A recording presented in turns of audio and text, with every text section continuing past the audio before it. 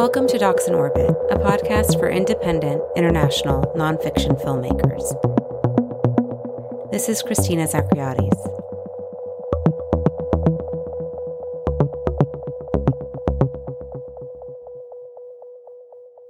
In today's episode, we're releasing a conversation recorded on Tuesday, November 14th at IDFA, where I met with Julian Ross and Farah Hasanbegovic to recap Corresponding Cinemas. Corresponding Cinemas was a new series at IDFA this year, and in many ways it was an experiment to see what invisible connections surface when an institution decides to transfer over its curatorial control to filmmakers. The idea is simple and compelling, a series of films and conversations with filmmakers who've inspired one another. And the day would follow this chain of inspiration, with each filmmaker selecting the works of the next. The series was planned months in advance and formally announced in September in the very first announcement the festival made about its program. It reported that the event would kick off with Sky Hopinka and include Basma al-Sharif, Jamana Mana, Ibrahim Shaddad, and Abdurrahman Sissako. This program was going to be a big focus of our coverage of IDFA this year, and I spoke with the artistic director, Orwa Nirabia, on the podcast prior to the festival about this highly anticipated event.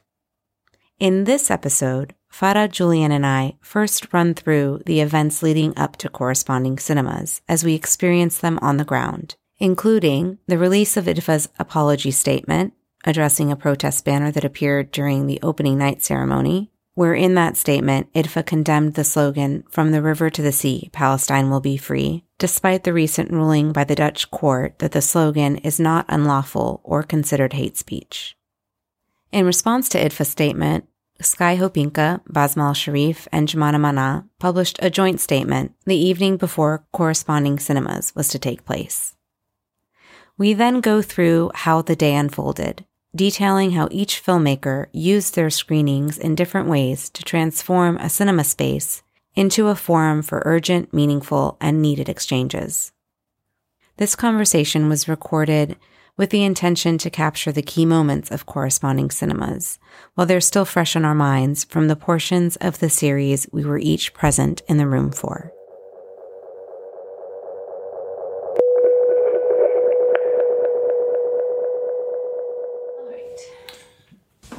So, let's start with introductions.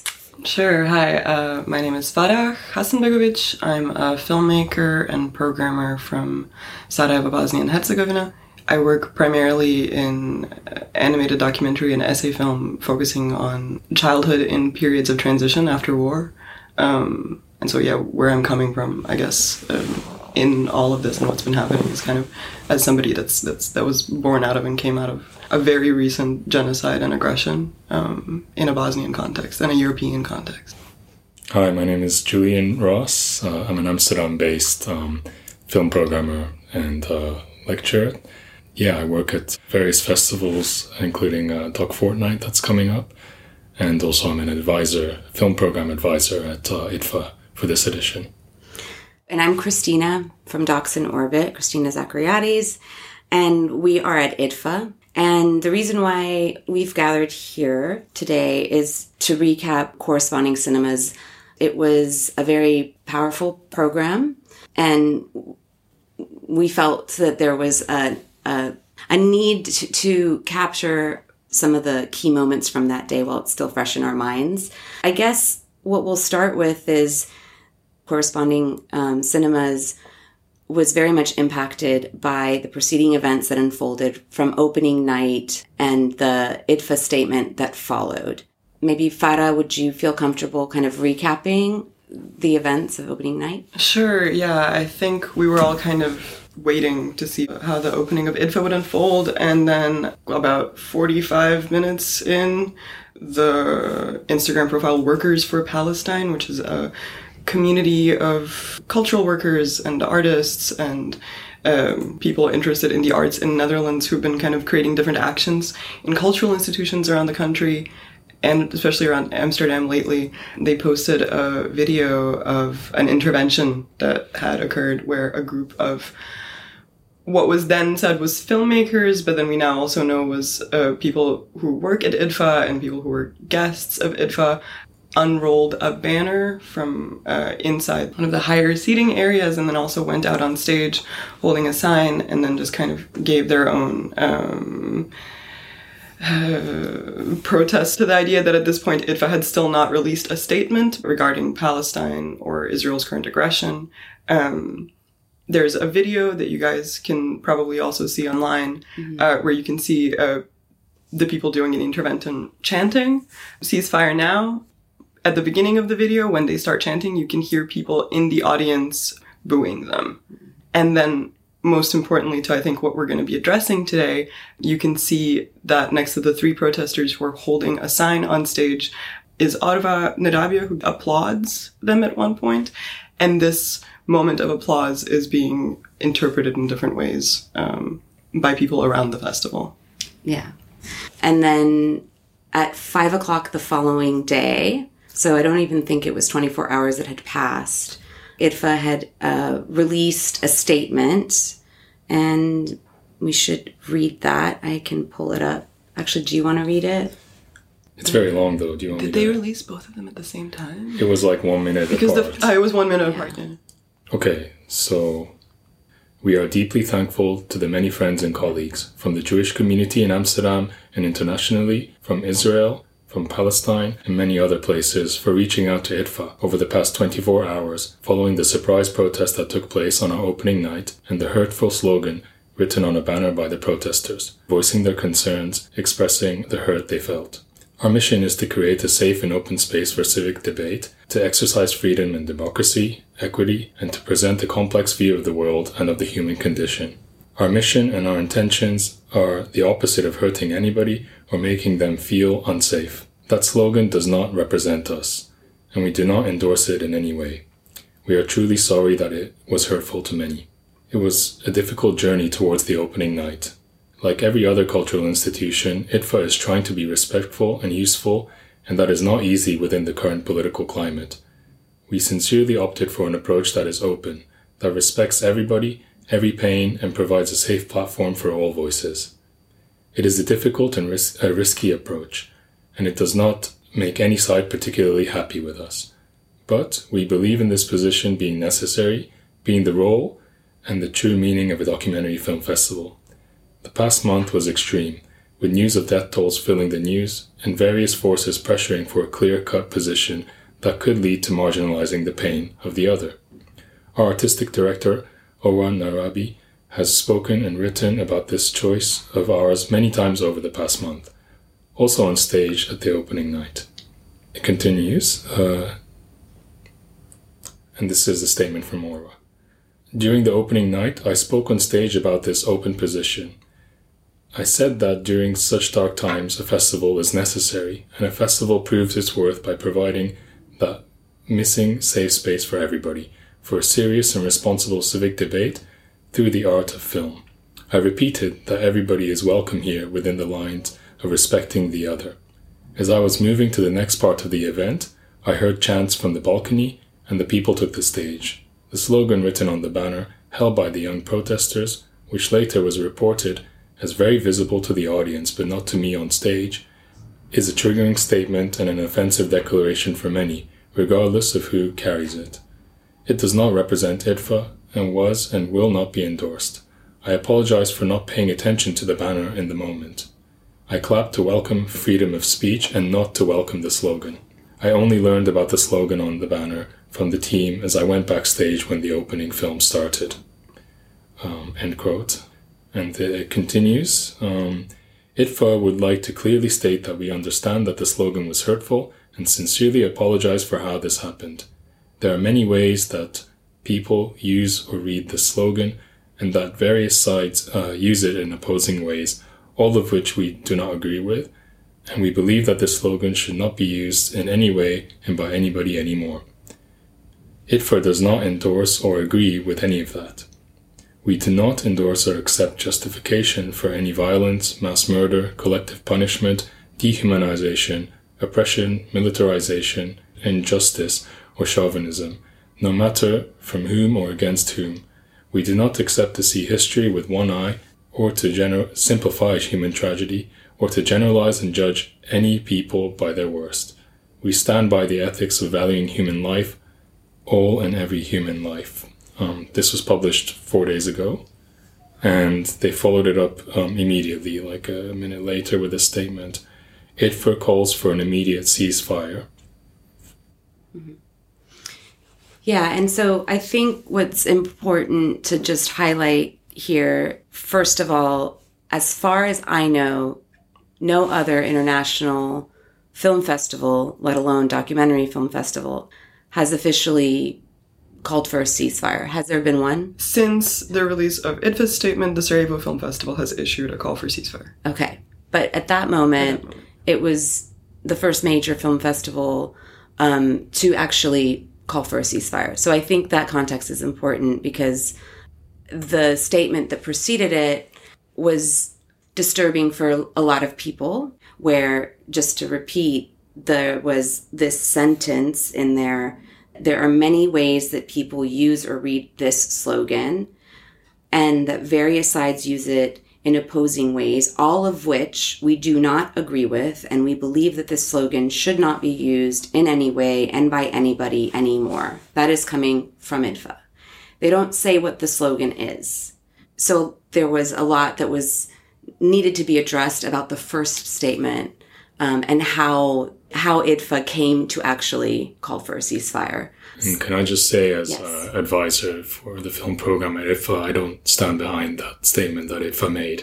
I just want to clarify that because I was the one who read it, and, I introduced myself as the film program advisor at IDFA. I was not involved in the writing of this statement or its release, and I don't stand behind it. Yeah. So this all happened the day before this series, Corresponding Cinemas, which I had Orwa on the podcast before IDFA, and we talked at length about Corresponding Cinemas, and it was going to be a big focus for Docs in Orbit's coverage this year. And it included Sky Hopinka, Basma al-Sharif, and then Jamana Mana, and each filmmaker had invited the next filmmaker. So it was anti-curatorial in this regard. But shortly after IDFA had released their statements, Basma al-Sharif and Jamana Mana issued their own statement. So this is a statement that was first published by Basma al-Sharif, but it was it was not written only by her. And I will go ahead and read that. A damaging statement was published today by IDFA Festival. Rather than denouncing the genocide taking place right now in Gaza, the statement denounces a chant of solidarity that calls for the end of apartheid. From the river to the sea, Palestine will be free. We do not comply with the statement made by the festival. We are here to make some clarifications and demands. From the river to the sea is the land of historic Palestine that stretches from the River Jordan to the Mediterranean Sea.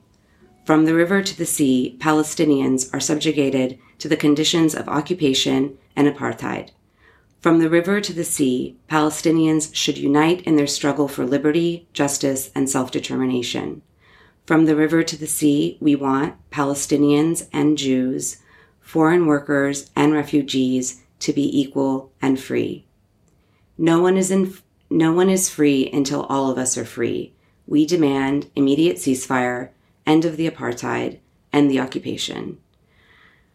So that's, I think, 1, 2, 3, 4, 5 times that this slogan that IDFA has said should not be said anywhere, anytime, was published by Basma al-Sharif and Jamana Mana, and Sky Hopinka also circulated the night before the Corresponding Cinemas was about to begin.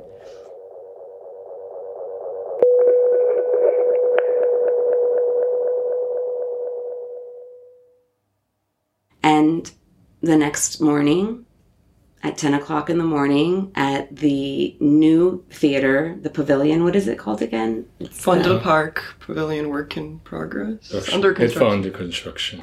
It was held in a small room, right? Like 100 seats? 75, exactly. Packed. and Sky Hopinka showed up, and it began. It began with a screening of Sky Hopinka's film Malni, Towards the Ocean, Towards the Shore. It was a film that Ottawa selected to kick off the series. And this is a film about the death myth of the Chinook people, the original inhabitants of the American Northwest. And it was a really beautiful film. There was a lot of attention to detail of touch, of feet on the ground, of touching water. And there was a lot of exchanges that were in the Chinook native language. Even parts that were in English were subtitled in Chinook. So this acknowledgement of, who Sky Hopinka is talking to in his films is recognized. It's like, this is clearly a film for natives to see themselves and to exist in cinema as they exist in real life. And there was a Q&A afterwards as if normal, that's how it felt. And just a couple of notes from that. Sky Hopinka talked about his influences. He talked about why he makes his films and for who he makes his films, and how he encountered Basma al-Sharif's work, what he thought was special about it, and why he wanted to invite her on to continue the series. And it was beautiful Q&A. Got to understand his work in a deeper level. And then before the session ended, he said, I just would like to read out a statement. And he read out the statement that I had just read out before about the damaging statement was published by IDFA, da-da-da-da-da. Yeah, and there was maybe 30 minutes before the next session started. I don't know, you weren't there for Sky Hopinka's session, no. I was outside queuing in the last-minute admission line so that I could get access to Basma's screening, because I couldn't get a ticket before, which is how I know exactly how many seats there are, because I asked. Yeah, but that must have been special to see the end of that session.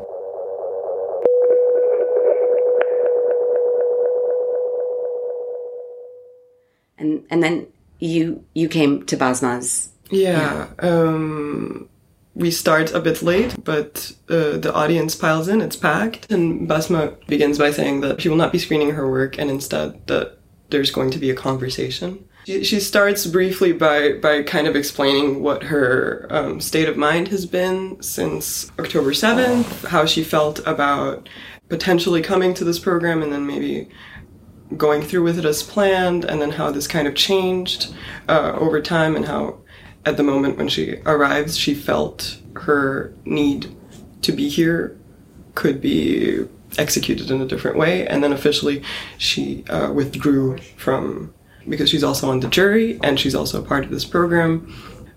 She kind of said, in as many words, I'm withdrawing my participation from IDFA in its entirety, I guess. And Basma is from Gaza. We should also make that clear. She is a filmmaker from Gaza, and she was really open to us about the suffering that she had gone through, and it was really personal. Yeah, about 5 minutes in, a person in the middle of a sentence that Basma was saying started shouting 1,400. The person did leave, not without making a lot of noise. Basma was clearly shaken by what happened. And then there was also just this kind of, which I thought was interesting, is what she followed it with was, I feel bad that this person left. Yeah. Because it would have been, in her words, and also I think in the feeling of a lot of us that were in that room, it was what went on to kind of be created in that space was a very unique pocket of reality where we got to be safe in cinema with all the horrors that have been in our heads for the past over a month. And maybe it was something that, as Basma said it, that this person might have also needed as well. And a lot of people on all kinds of sides. So the first 8 minutes did not go without disturbance, I guess, which was also unusual, and also a kind of maquette of, I guess, how everything has been unfolding in IDFA, of the statements and then the interruptions. Yeah. There were a handful of people that left, but there were many that stayed. They were even sitting on the stairs, like on the side. I mean, it was packed. And instead of it turning into a screening of work, it turned into this open forum of, I would say, collective processing of the statement of IDFA, how it impacted people. Everybody was free to express themselves, their thoughts, their questions. And it was done in a very respectful manner. It lasted for 2 hours. I mean, this lasted for 2 hours. I think it was not scheduled for 2 hours, but it lasted for 2 hours. And early on, there was a dialogue around what does that slogan, "From the river to the sea," mean? And several times throughout the conversation, Basma expressed that she wished that those people that had left hadn't, and that there could be a space that they could listen to each other. So it was a refrain. She kept saying that like several times. They are in pain too. And it's important to be able to see beyond your own pain. That's like an important part of compassion and empathy and humanity. There were a couple key moments for me. There were also a few Dutch residents that identified themselves as supporters of IDFA for many, many years. They were confused about the statement. They felt that it was not too late for IDFA to address that they may have made a mistake by alienating some voices, by saying that slogan should not be said by anybody anymore. And there was also a filmmaker there. I don't want to identify people that were in the room, but there were many, actually, filmmakers from all over the world that were present in that room, one of which had questions about Basma's decision to not screen her films and what that means for being able to watch films and where if we take them out of the conversation. And there was a moment where there was a Dutch student who said that they were studying decolonization of museums and culture practices, and that they came to IDFA and really appreciated watching all of these films and engaging with conversations and the ideas and concepts and that IDFA presents and is a platform for, but felt completely lost by their statement. Any other key moments for you? There was something that stood out, especially in context of what you just said, this urgent need arising for alternative spaces, let's say, in the face of all these institutions that, like a lot of people in the room said, that we feel betrayed by with what's happening. But this person was speaking up, and she said that as a Dutch resident and as somebody attending IDFA and going to a lot of these film institutions that are by and large government funded, that she was, as a European person, and as a citizen, as an active citizen, that she's promised something by these spaces, that even though these spaces are government funded, that there's a certain amount of, or actually a significant amount of freedom, both of expression and also of honesty promised by these spaces. And that, even though it would be great if we do create more alternative space and then we turn to the community more, that she would like to understand and that she would like to imagine and she would like to hope that an institution like IDFA still be able to be a safe place for people to say the things that they want to say. And I think that was an important moment for me because IDFA's statement, once again, as a government-funded institution, but also just as a cinema space, comes days after one of the Dutch Court of Appeals ruled that specifically "from the river to the sea" is something that you're allowed to say at protests, on public, in media. This specific statement is something that has been legalized by Dutch courts and that has kind of been liberated from constraints very recently. And so to have this statement, and I think also to think about what this person's intervention in this conversation, it does bring about this interesting thing of like, there are places in the world where government funding implies a certain kind of freedom, and if we're losing that, or if we're noticing moments where these things kind of falter, it can become like to the filmmakers that were part of this program, and then beyond at IDFA, it can become a kind of special betrayal. Mm-hmm.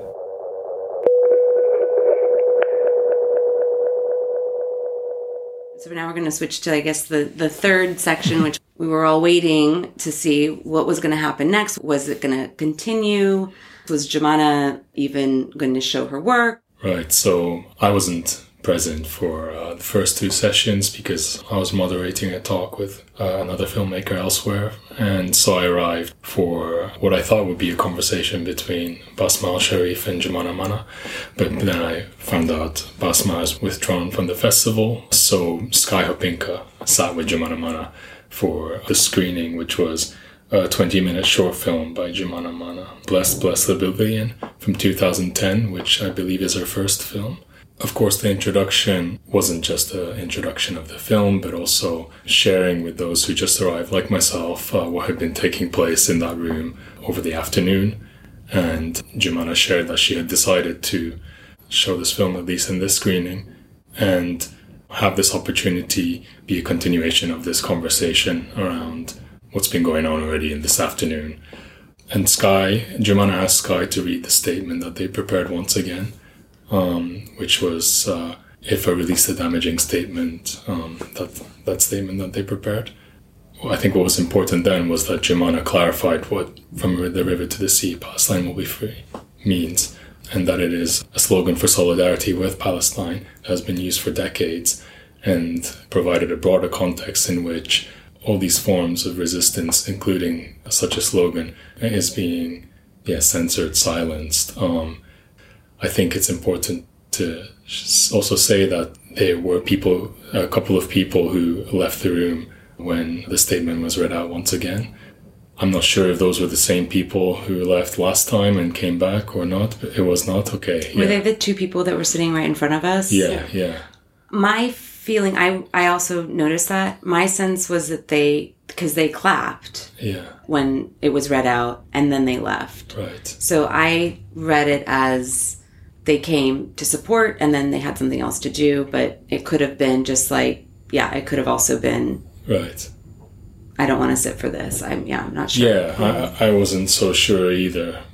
For me, I think Jumana's decision to screen the film was helpful for this conversation because after the film, at least, the conversation became about, what form of resistance is left, what is a perfect form of resistance.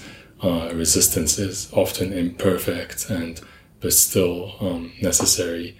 The film, I should say, is about masculine performativity in East Jerusalem. You see men in places like weight rooms and hairdressers, right? And often using quite, what's the word?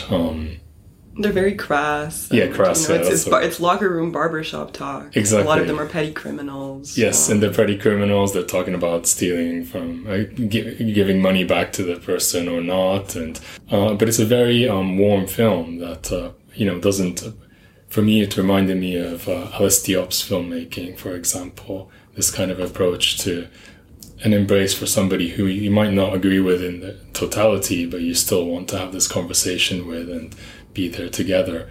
So the conversation became about imperfect masculinity and how the media portrays particularly Arab men and the kind of obsession around women and children in, for example, this moment where Gaza has been bombarded and men in this kind of presentation would be treated as disposable than the women and children. So this is where the conversation went, and almost like a correction of that sort of. It was like that these bodies are also valuable. And also important in this context that these men struggle to find a place for safe spaces to converse with each other because Israel is systematically making it difficult for gathering for people.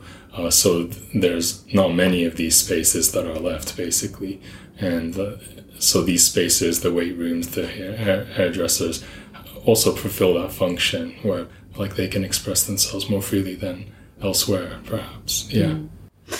There was a bit of a debate. I remember also there was an older gentleman in the audience pushing, or not pushing, but he was conversing about other forms of resistance, and there was a really rich exchange about nonviolent methods. The BDS movement, yeah. Yeah, maybe continuing on with this discussion, which I think became the main discussion of the post-screening session after Jemana's film, which was this imperfect resistance. And there was a reminder by a member of the audience that Rachel Corrie 20 years ago staged a silent peaceful protest against settlements. You know, she's a white American Christian woman who was bulldozed to death. So even what could be seen as, you know, a peaceful protest, even that didn't bring about any response. So what can so-called peaceful protest bring about was the question, I think, that was rightly brought to the front. What could a Palestinian do in protest that will bring about change? Even if you dress this demonstration up in, from the Western eyes, a perfect way, nothing changes. So, yeah, and that was 20 years ago, and here we are now. Mm-hmm. And this was really a conversation that could only, I think, in that moment be started by that film, because so much of what the film profits off of and how it's set up is this contrast between these regular Palestinian men who live under oppression and create their own spaces of whatever kind of masculinity, and then this image, which has also, I think, been appropriated, I think, a lot in Western mindsets, but of what an ideal, if a member of the resistance were to be allowed to exist in our heads, if we could envision them, what would they be? And they would either be a selfless martyr, or this kind of, this almost person from a poem, somebody from an epic, somebody very sacred and out of all kinds of things that are bred by authoritarian regimes that push people into things that aren't seen as moral. And so in that sense, it was really special to have this conversation and these reflections on resistance come out of a film that was focusing on this. Yeah, exactly. I think the film, if it wasn't for the film, the conversation would have been something else. And I think the film invited a different layer to this conversation that was already taking place. But I think because so much had been said earlier in the day, Jemana was in a better position to be able to screen a film than Basma was. And I also want to give an immense amount of credit to the labor of what it took for Jemana Manat to so quickly summarize what had happened in the 2 hours preceding her screening in a way that was incredibly eloquent, to the point, and very well composed. Yeah. I mean, you had not been to the... No, and I got a great impression of what's been taking place and maybe the temperature in the room around these conversations. Yeah, definitely. I also want to point out that I thought Sky did a great job as well. He was, there present. He wasn't prepared to be the, part of this conversation around Bless the Villain. He saw it for the first time in that moment, but it was actually his question around masculinity that started this conversation around masculinity, imperfect masculinity as well after the film. And I think he did an amazing job standing there in solidarity, but not taking the space here, just being present, and that being important as well. So for me, that was great to see. And also, the whole event was a learning experience for me on different levels, really. Yeah. It was supportive, right? Yeah. I mean, it was like, nobody was prepared. This all took everybody. I mean, that's the thing, is that statement really derailed a lot of things. Like it really shifted. People were not prepared for for how to receive that. And corresponding cinemas offered a space for processing it. And then how people support one another in holding that space, in physically. Like, what I think is fascinating is, again, this is happening under the context of an anti-curatorial series in a building that has not even yet officially, that is still under construction, that is not yet officially open to the public. I mean, it's open to the public, but not like, it has not officially opened its doors.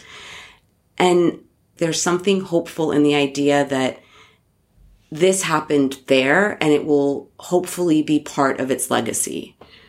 And it will hopefully be part of its foundation, and that more conversations that are coming from the soul.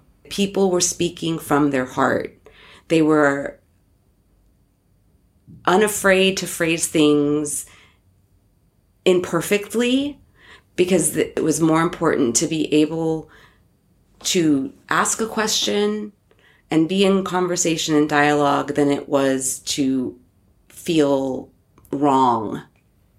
And I think we should recognize that IDFA, in writing the statement, also were in a very difficult position. We can say what we want about it, whether they should have made a statement before the festival, maybe at the opening, but responding to what happened in the opening, I think they had, 24 hours to do that, and it's an imperfect response. And I think that should be recognized. And there's something difficult about statements, I think, because there's something final about it, right? It's written, it's declared. And I think, I'm not saying statements aren't important, but for me, it was great to have an alternative to that in that space where it's about dialogue, conversation, learning. And it was, for me, the opposite of this kind of definitive kind of ending, this feeling of like a final statement, when you write it and publish it like this. But if I did have to make that response, and they had very, limited time to put that together, and I think that is also why it's kind of long and messy in many ways. And so it's great to have, like you said, this space for conversation and discussion and dialogue, which is important in these moments. And then there was also, on the side of all of this conversation and this space that's been created by I guess now the second screening in a row, which I think also made us, it didn't make the people in the audience feel good necessarily, but I think it definitely made us feel less alone. And there was this moment from a person in the audience who raised their hand, and instead of offering a comment or a question, read out a cry for help from one of their friends back home in Gaza, who was stuck under a building with his family.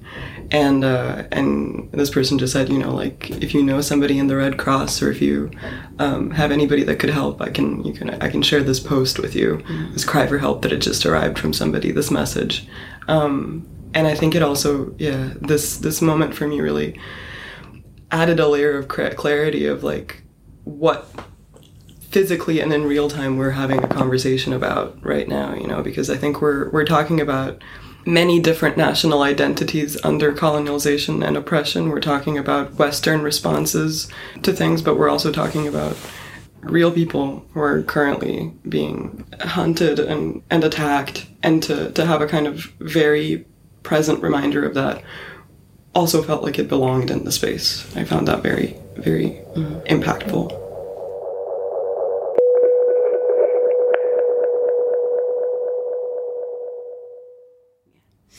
So the Jemana session ended. There was about an hour-long break, and it was the next screening was going to be held at 5:30 p.m.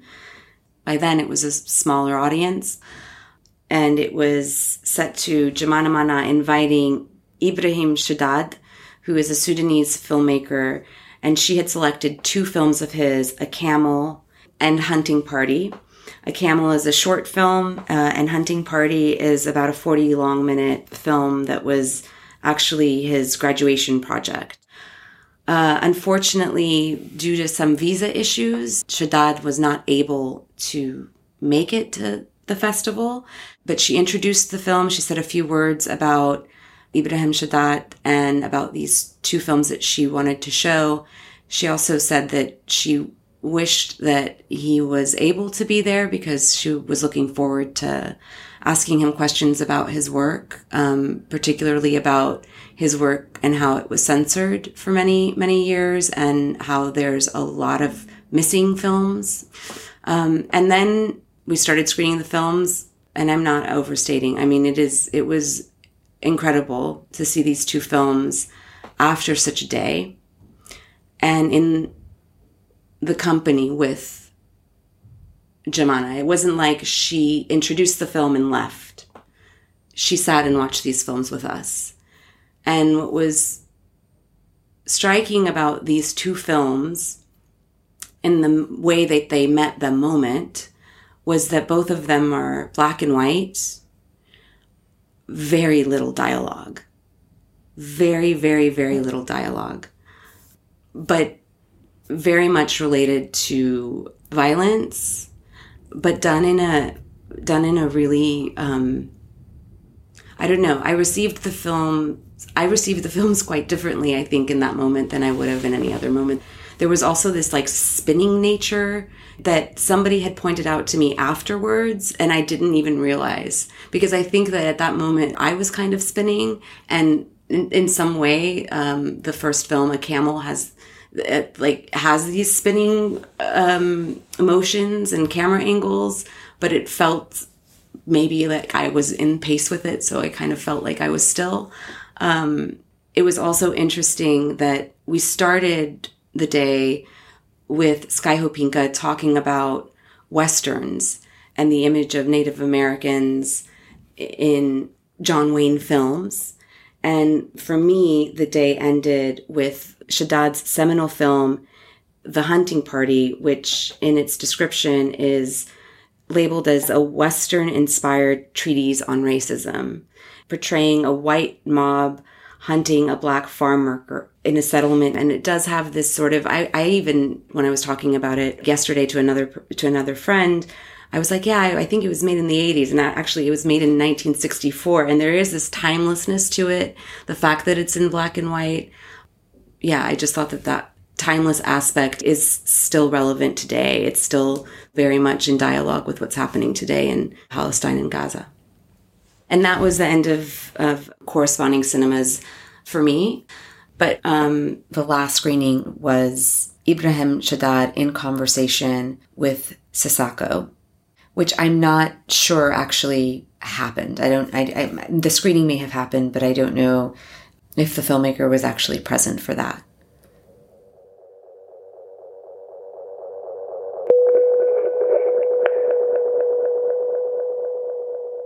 Since then, there was a lot of other events that happened, so maybe we just should quickly recap. A lot of filmmakers have pulled their films. Actually, before even, right? Because the first filmmaker. Yeah, Miko Evereza, hadn't sent the DCP yet and said he would like to hear a statement from IDFA.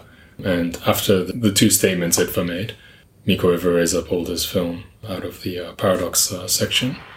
And after corresponding cinemas, Jemana Mana and Sky Hopinka have since withdrawn their films for the screenings later in the festival. Mariam Tafakori and Joshua Gansalant has also done the same. Charlie Shackleton withdrew his film, which was a world premiere, and I think he also had an installation in the Doc Lab. Kaori Oda, a filmmaker from Japan, in the Vision competition, and the Tara Long also withdrew her film. There's a film in the short documentary competition also that's pulled their film. And Slovenian author Nika Autor also pulled out her remaining screenings. Her first film was screened before all of this happened, I think, on the first day of IDFA. And then also one of the big installations from the Doc Lab Phenomenal Friction or Sensory Friction programs pulled out Shadow Time by Denis Tortum and what is their thing called? The Institute of Time. Institute of Time, yes. I think we should add that the Palestine Film Institute, in their response to this, encouraged different types of displays of solidarity, from withdrawing the film to utilizing Q&As and talks, like in the way we're discussing, and direct communication with IDFA around this topic. And I think that call has been answered by many filmmakers in the program. And there's also a number of projects in the industry side that have also pulled out. Yeah, and in general, it's just been kind of I guess in the same way that the corresponding cinemas thing is a kind of anti-curatorial effort, that also in context of what then actually happened there became a series of things that were these filmmakers opening spaces for each other. I think from the first person, Miko, who kind of decided to intervene in his participation in IDFA, filmmakers and also production companies and also people in the industry and the exhibition part of IDFA and IDFA on stage as well have kind of opened spaces for each other, which I think was very interesting to see. Yeah, so let's get into that too, because I think that's also something that can easily get lost in all of this, is that, just as Vara said, like every single day of the festival, there have been spaces where people together have congregated and talked openly about this. In addition to people withdrawing their film, there are some filmmakers that have continued to show and screen their film, but have been making statements either before their film screening or after their film screening. And it's also important to say that the statements that they are reading do contain the slogan, from the river to the sea. And none of them have been ushered off of stage. None of them have been denied screening their films. Nobody has been excluded by the IDFA institution that I know of from participating in the festival for their expression of solidarity with Palestine or of solidarity with their way of calling for liberation.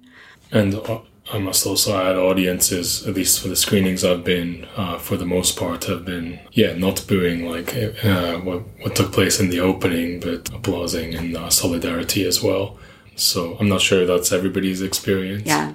And later at the I Film Museum's biggest theatre, Cinema One, there was a screening of Orlando, My Political Biography by Paul B. Bricciato. And the screening began with like a 20-minute introduction around what's been taking place at IDFA. There was somebody from the Workers for Palestine that also gave a speech.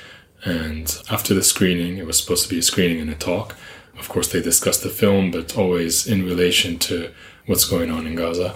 And the event ended with a song that Queer Choir Amsterdam had written for the Queer and Contagious session that had taken place, I think, earlier in the day, where there were a number of other withdrawals and shows of solidarity with Palestine.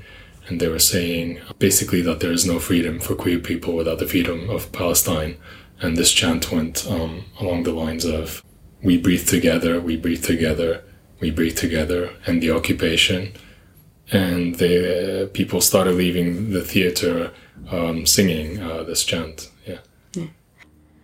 So I don't know how many, it's countless times that this has been said in various forms and invoked and like you keep saying, which is important to say, without repercussions from the festival, which I guess to the best of its ability, or is making true on this kind of assertion that they are not here to physically censor anybody or to stop people from speaking their truth in their mind. And just to quote Orwa, before any of the festival started, what he said about the role film festivals play, and he said, IDFA gives space for serious, reasonable, and in-depth debate. And I think that I've never experienced being in a festival where that was so much on display. I think that they really, in a unexpected way, delivered on that.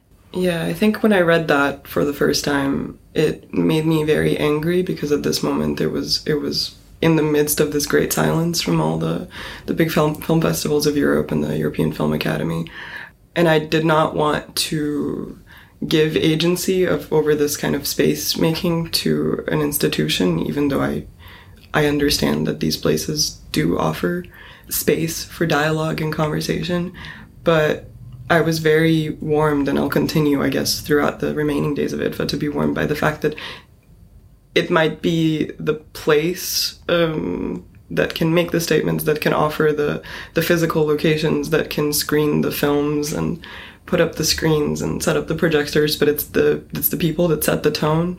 And I think, yeah, through the conversation that we have had so far and this kind of recollection of the things that we've been through so far, we can kind of see what the tone of the people is and what the spirit of the people is.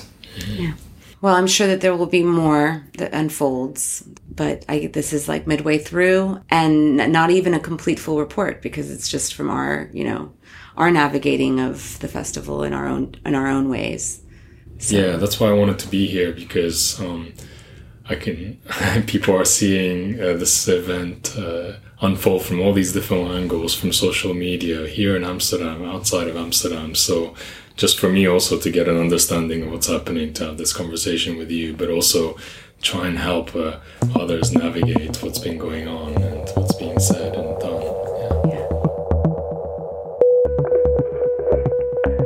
IDFA issued a third statement on November 12th, reiterating that IDFA remains an open and inclusive space and repeating calls for an immediate ceasefire.